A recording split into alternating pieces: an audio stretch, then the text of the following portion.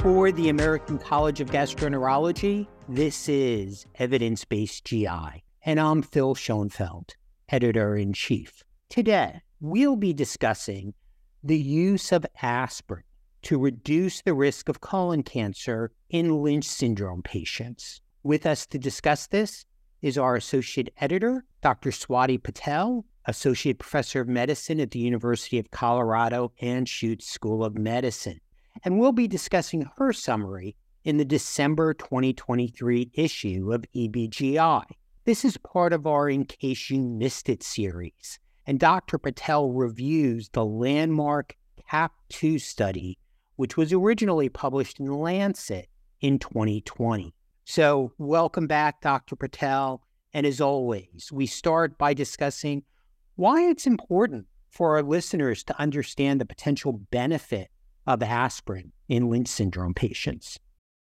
Thanks so much for having me, Dr. Schoenfeld. Lynch syndrome is common. It affects up to 1 in 279 individuals in the general population, and it's caused by a pathogenic variant in one of the mismatch repair genes, or the EpCAM gene, which lives upstream of MSH2. It's associated with a significantly increased risk of colorectal cancer, with some patients expected to have a 61% lifetime risk. And it's really important that we identify these individuals, as we've discussed in previous summaries, through thorough hereditary risk assessment, including multi-generation cancer family history for all patients diagnosed with colon cancer, as well as universal tumor screening of all colorectal cancers, which can screen for Lynch syndrome. Although regular high-quality colonoscopy and polypectomy are cornerstones for colorectal cancer prevention in Lynch, unfortunately, post-colonoscopy colorectal cancers occur. This might be because of an accelerated carcinogenesis pathway that occurs with defective mismatch repair, or potential progression to colorectal cancer through non-polypoid pathways that can't be detected via colonoscopy. Because of this, adjuncts to colonoscopy, like chemoprophylaxis or dietary interventions, are needed to reduce the risk of colorectal cancer in this common high-risk condition.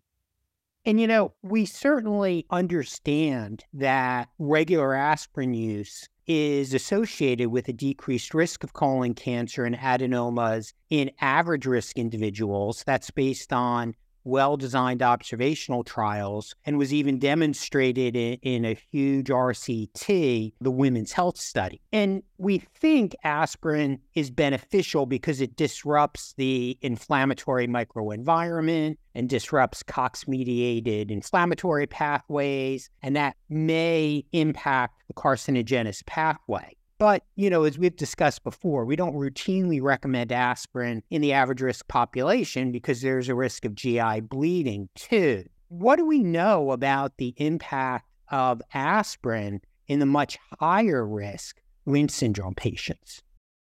Yeah, it's exactly that observation in the general population that motivated the investigators to look at aspirin in the CAP2 study for Lynch syndrome patients. So this study really began back in 1999 and invited patients with Lynch syndrome. And the patients included were MLH1, MSH2, and MSH6 patients who were then randomized to either aspirin or placebo for 2 years. And what this publication in 2020 showed is the 10-year follow-up of the individuals in these two arms that received either aspirin or placebo for 2 years. And the real importance of this study is that there really was very reliable long-term follow-up that was published just based on this intervention that occurred over a 2-year period.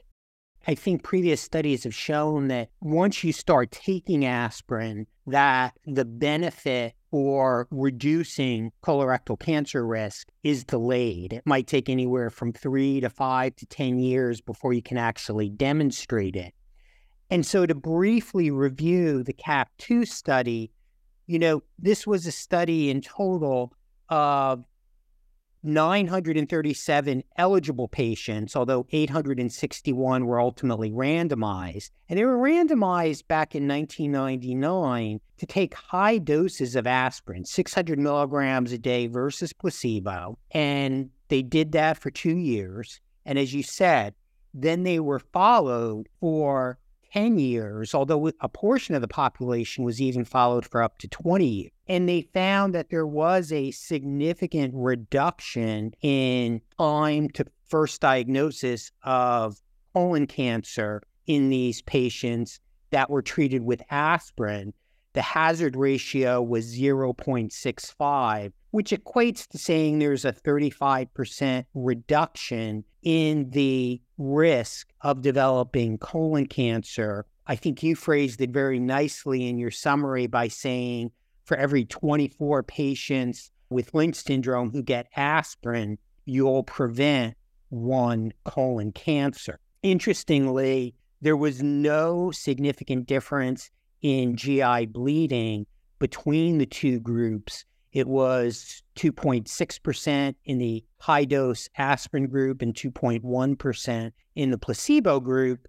And so the concern about adverse events with aspirin didn't bear out, at least in this trial. So I think the big question becomes, when a patient comes in with Lynch syndrome, how do you advise them about the potential benefits of aspirin?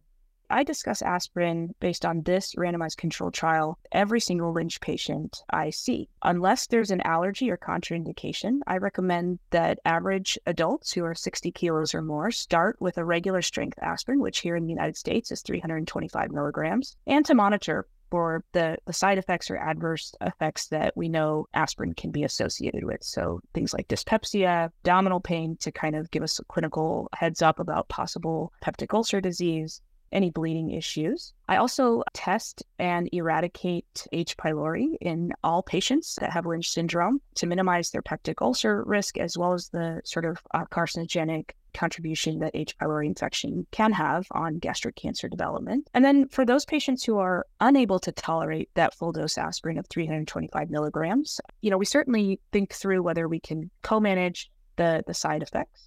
But if that's not the case, with the use of proton pump inhibitors or eradication of H. pylori, I at least encourage them to do a trial of a lower dose of aspirin, 81 milligrams. And some patients can tolerate the lower dose and take it once a day. Some patients do a trial of taking it twice a day.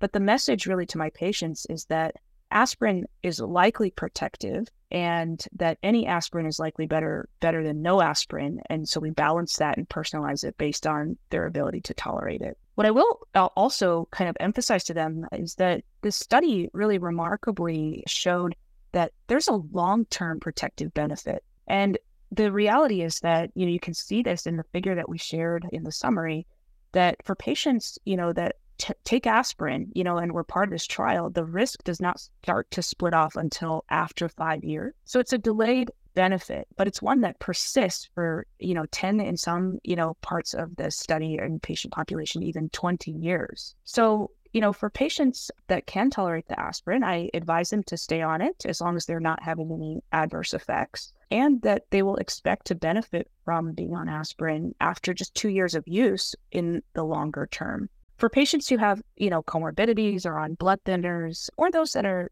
aging, I have really a regular discussion with them, usually on an annual basis or when I see them for their colonoscopies, to continue to weigh, the risk versus benefit of aspirin. And as sort of the clinical picture for a particular patient changes, they get started on blood thinners for some other indication, or they're getting older, more frail, and have a higher fall risk, then we do kind of reassess that risk benefit. And I can reassure them that even if they're stopping aspirin in their 60s or 70s, they will likely confer an additional 10 years of cancer protective benefit. I also explained to patients that 600 milligram dose that was used in the original trial is a very high dose. And even though, as you mentioned, there wasn't a significant difference in adverse events between placebo and the intervention arm, 600 milligrams, is a quite high dose. And as I mentioned, not the dose that I recommend, but I let patients know that, the exact dose that we recommend is still under study. The good news is the CAP investigators recognized this and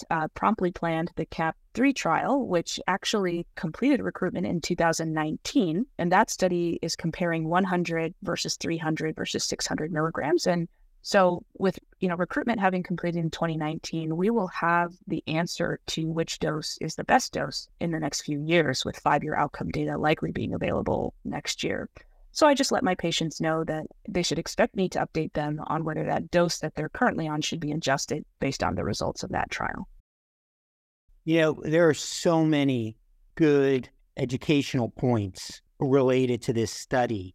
Thanks again for joining me today. Please remember to subscribe to Evidence-Based GI on your favorite podcast platform. Follow us on X, formerly known as Twitter, at ACG_EBGI, where we host tutorials every Wednesday.